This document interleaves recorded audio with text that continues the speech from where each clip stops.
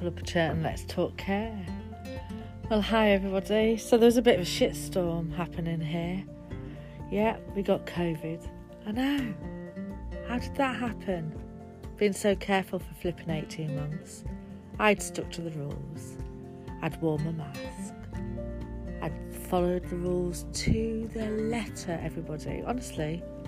I'm honestly one of those people that shouts at the TV when I see Boris Johnson not wearing his mask around a hospital, when I see him in Parliament sat there with no mask on, shouting, what the fuck? Honestly, all the time. I am shouting and screaming at that TV when people don't wear masks, when people ignore the rules. And then I got it. Yeah. It was a shit show. It could have been worse though, and it could have been worse, but we'd vaccinated, and I do believe that made it a lot better. It possibly saved our lives, I don't know, might be too dramatic saying that, but you never know. But even on top of that, we'd also changed our lifestyle from January. What we'd done is we'd lost a lot of weight, so I've lost 5 stone. So I think all of that plus the vaccine actually made a difference to how it affected us. Mentally, however, it impacted on me, and I'd say that because it made me realise that I have a lot to be thankful for, in the sense of I had access to a vaccine, I had access to people that could go shopping for me, I had people that I live with who loved me and could take care of me, and I could take care of them. I had people who rang me to check that I was okay. I wasn't isolated on my own. I had contact with the outside world, in the sense of I had a TV, I could watch the news, I had a phone, and people were checking in on me. And in some sense, mentally it made me realise, God, there's lots to be thankful for. It also made me realise how grateful we should be that we do have the vaccine. And yes, I still believe it is a choice, and we have a choice to have the vaccine. I do think everybody should choose to have it, don't get me wrong. I still don't understand those people that say they don't want it. I don't get it. Because you put other shit in your mouth, in your body. You smoke, you drink crap, you eat crap. You don't check every ingredient that goes into your body, but you don't mind eating it or drinking it. Many of you even go out on a night out and put so much crap in you. But you choose to, so that's fine. But you want something 100% before you put it in you. But hey ho, you let us lot or trial it for you before you put it. But anyway, don't worry. Anyway, I could go on forever. But anyway, it's still a choice, and I get that. However, I'm ranting.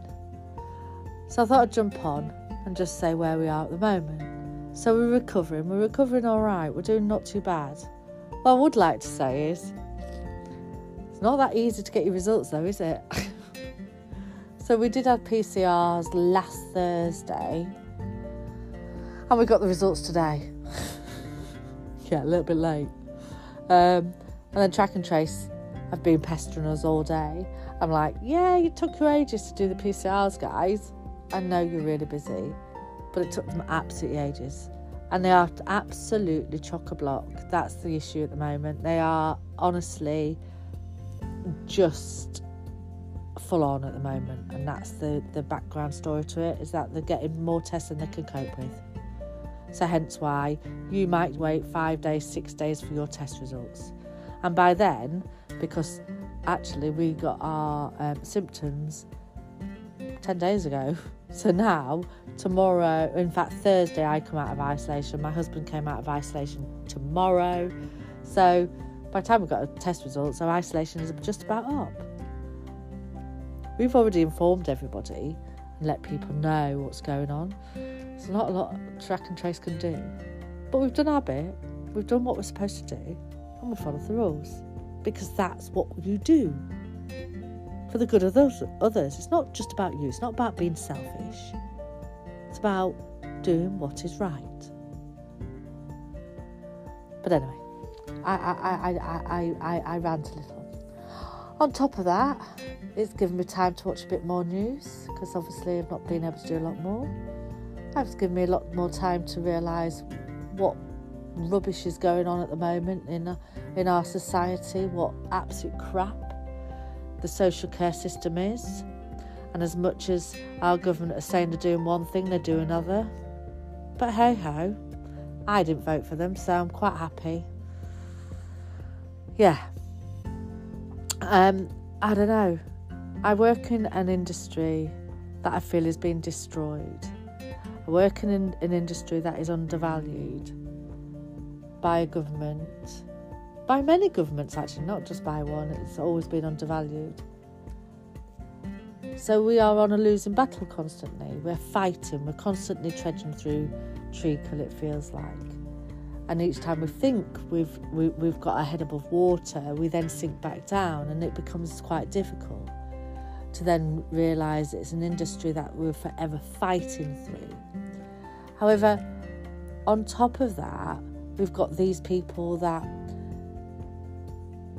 are given an excuse for why they do things wrong. I was looking yesterday, I was looking at Care Quality Commission site, and I was looking and seeing what they've done in the last month or so of inspections. And I don't know whether I'd just not noticed the amount of inadequates within all industries, within all areas of care. So whether it's hospital, outreach services, GPs, care homes, domiciliary. And there was 102 services in the last month that were deemed inadequate. And when you look further into those reports, I was shocked to see that in the key lines of inquiries, so safe, care, responsive, effective and well-led, many of them had inadequate for many of those areas, not just one. In some cases, they had inadequate for every single key line of inquiry, yet they were still open. They were still trading. They were given 6 months to fix it.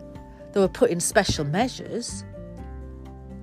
In fact, some of them were given 6 months up to 12 months to be in special measures. Some of these homes had been good in their last inspection. And even though Care Quality Commission had understood that we'd been through a pandemic and had given some thought for that, the things that were coming up were things like core values, weren't around pandemic. They were about dignity, person-centred care, deprivation of liberty. Things that actually, dignity has nothing to do with the pandemic, and neither does person-centred care. And I was really shocked. I was shocked at how many of these companies that had been put into inadequate had so many inadequates in the key lines of inquiries. It wasn't just that they'd got inadequate in a couple, or needs improvement, good, and then inadequate. Some had, in all of them, it was rather shocking when you dug deeper and you read, unsafe, no risk assessments, no mitigating risk assessments being done, nothing. Infection control, staff not wearing PPE. Not wearing PPE in the middle of a pandemic. Tell me, how would you not wear PPE? Because even if you weren't thinking about others, wouldn't you think about your own family? Wouldn't you? So I was really shocked at it. And maybe I'd not really realised before. But it just struck home that 102 inadequate services But normally I wouldn't really maybe look further and deeper so much into it. And I think, maybe they only got one inadequate. But to see that in those key lines of inquiries there were so many. And I know recruitment and I know staffing has an element to do with that. And I know that. And some companies will have got graded lower because they might not have had the staffing levels and they may not have had certain things in place due to the pandemic. And I think you will be able to read where that sits, and you'll be able to manage that and understand that, and where there's been a manager missing, and then you will get an inadequate for well-led if your manager is not in post. But to get so many inadequates in one report was quite shocking. And it then made me think. How do we turn these places around? How do we get these companies to realise the enormity of it? Because some companies then say, well, it's not us, it's not down to us, it's CQC. They can't all be wrong, can they? And I hope it isn't, and I really hope, and I don't know what you all think, I hope it isn't that big stick being waved, hitting somebody over the head. I hope there is that, we're here to help you. This is how you can fix it. We're going to help you fix it. We're going to give you the tools to fix it. And this is how we're going to guide you through it. Rather than, this is what you've done wrong, now get it done. I hope that, I really hope. But I couldn't see that. You can't see that in the reports, can you? You can't see that in that, in the information. And my worry is the owners of these companies, are they taking responsibilities, or will it be all put on that management, that manager? Will the company owners stand up and support that management and support that team, or will it be a blame game culture and a scapegoat culture? Because what we want is a solution base for that. A way of finding a way. How can we fix this? How can we make this better? And how come we have failed in this area? Because ultimately, to not have dignity and person-centred care, that's core value. That's your bread and butter of your company. That should be the first thing you do within your company, is make sure you have systems to provide dignity, privacy, respect. That's about your attitude, your belief, your ethos, your values of your company. That's about your statement of purpose. And if you haven't got that, then you've got to go back to basics, haven't you? You've got to really go back to that. And some of them, when I was reading through some of the reports, it was even to the point of companies not even doing induction. I know there was rapid recruitment during the pandemic, but you've still got to make sure your staff are trained. You've still got to make sure there's an element of an induction to make sure people are safe and that people are competent in the role they do. And that induction can be making sure your staff have shadowed and making sure that your staff are doing competencies on each other, whether that's peer competency. But there are ways to do that. It's not about having days and days and days and days of training. It's about making sure whatever you're teaching somebody, they've took it in and that you've taught them how to do it and that they understand what they've been taught. Because there's no amount of trainer that can say, I've taught them, I've trained them so they understand. No, it's not until they put it into practice that you've known that you know they've taken it in. Until you see them doing the job, that you know they understood what they've been taught. I don't deem, as a trainer, to have all the answers, but what I do is I impart knowledge enough for them to go in and do their job. How they do it is about them taking on board what I've said. Now, some people choose not to follow what I've said. I have trained many people over the years, and I've had people come to my training and say, we know you say do it like this, but we don't. I've had people in my training say those words.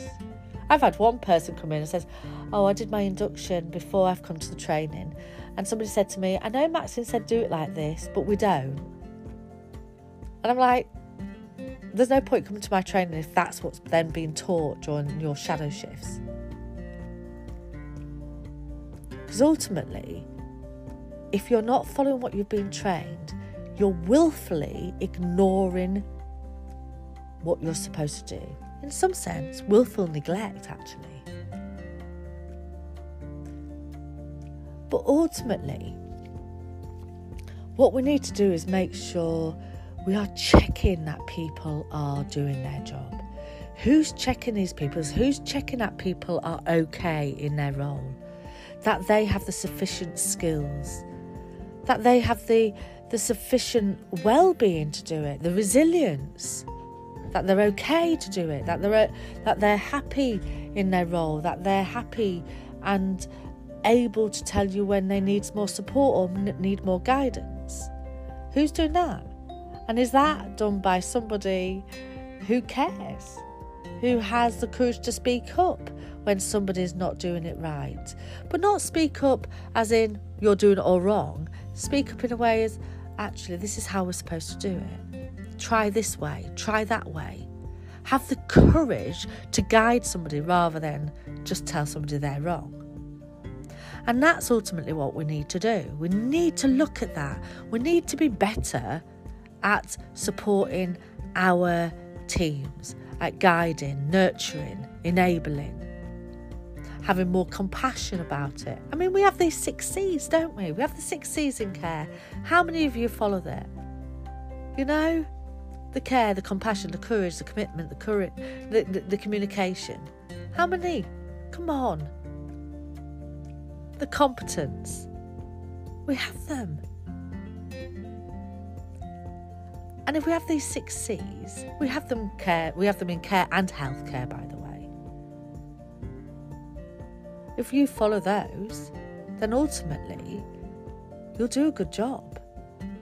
Communicate with each other, have compassion, be competent in your role, commitment to work together, the courage to speak up.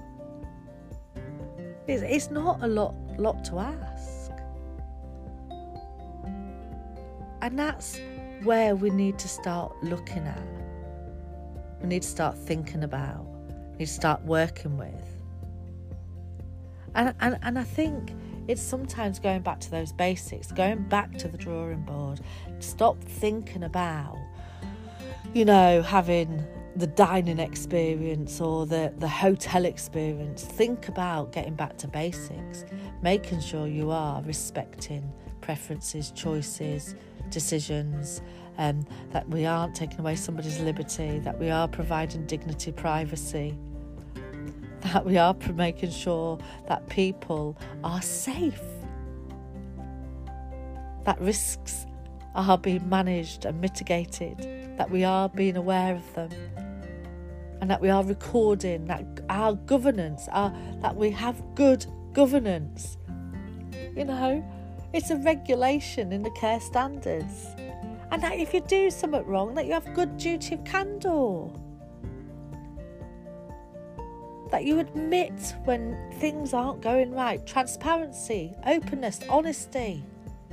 The sooner you admit things aren't going right, the quicker we can have intervention. And that's ultimately going to make a difference to the service that you provide, and going to mean that you're going to provide a better service for all. And you're going to have a better team, because morale will be raised, because they'll know they can speak up without fear of retribution, which means they'll have more courage to speak up without fear.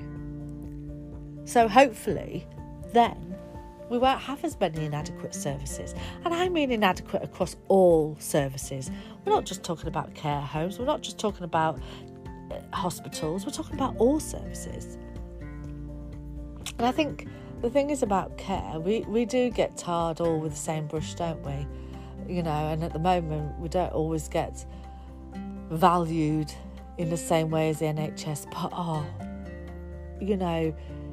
when you look at Care Quality Commission, there are a lot of hospitals that are inadequate. There's a lot of hospices that are inadequate, GP surgeries. So please, this isn't just social care, this is healthcare as well. This is the NHS as well. Because Care Quality Commission inspect all of these. Those 102 isn't just about social care, it's across the board. Those 102 that are inadequate are across the board. So I came on just to sort of tell you about my COVID, to tell you that, and I'm sorry I swore at the beginning, but it's been horrendous, honestly, it really has. But to also say to you, do you know what? Just know things are difficult, and you'll be dealing with COVID still. You'll be struggling with staffing. You'll be feeling like you're banging your head against a brick wall. But don't forget about those core values. Don't forget about the basics of care. The reason why you work in care in the first place. The core reason for you to provide the support and nurturing of facilitating somebody living well. Don't forget about that core value. Don't forget about dignity, privacy, respect, choice. Don't forget about that. That shouldn't be missed. Even if you have less staff, you should still remember that you're dealing with somebody who's vulnerable, who requires respect, who requires dignity. You have to remember that it could be the last day of that person's life. You could be the last person they see. Honestly, you really could be. So think about it. Do you want to leave them with a positive? So imagine that. Just think about that for a moment. Just even if you think about that for a moment. That you could be the last person that person sees. Ever. Surely you'd want to leave that person with a positive. And that's what you've got to think about. I mean, I hope that the last person my dad saw smiled at him, treat him with love and care and kindness. That's all I hope. Because we weren't with him. So that's all I hope. And that gives us, as family, comfort. And that's all we want as family. If we can't be there, to know that the people caring for our loved ones are doing it in a way with compassion and kindness. So don't forget that. So when I read reports that don't even provide somebody with dignity or kindness, some of them didn't even have kindness in them. I think those poor people, if it's their end of life, that's not nice, is it? So think about that. Think about that. When you go in, smile. It costs nothing to smile. And you could make a difference to somebody. It's not a lot to ask. It really isn't. And that goes for GPs, it goes for nurses, it goes for carers, it goes for managers. It doesn't matter what your role is. Make a difference by just smiling. Make a difference by having the respect and just remembering your words could make a difference to somebody. Kindness costs nothing. Just checking on somebody, just making sure somebody's okay, just asking before doing. And just thinking before you do, sometimes. But no, 9 times out of 10, all of you do the greatest job ever. Every single one of you. You do. It's just there are a minority that don't. So just remember, do the best you can. And we value you. Regardless of the powers that be, we value you. So if you're taking a moment in a sluice room to cry or to scream or to rant, do it a bit quieter. Don't upset everybody. If you sat on the toilet a bit longer because you just have had enough, or if you're trying to find somewhere to have a wobble, I hope you get your 5 seconds of peace. Just build your resilience. Know people are there thinking of you, and know that we respect you, and know that we are thankful for you. And we will get through it, and you will get through it. And there is a light. Take care. Thanks for joining us on Pull Up a Chair and Let's Talk Care.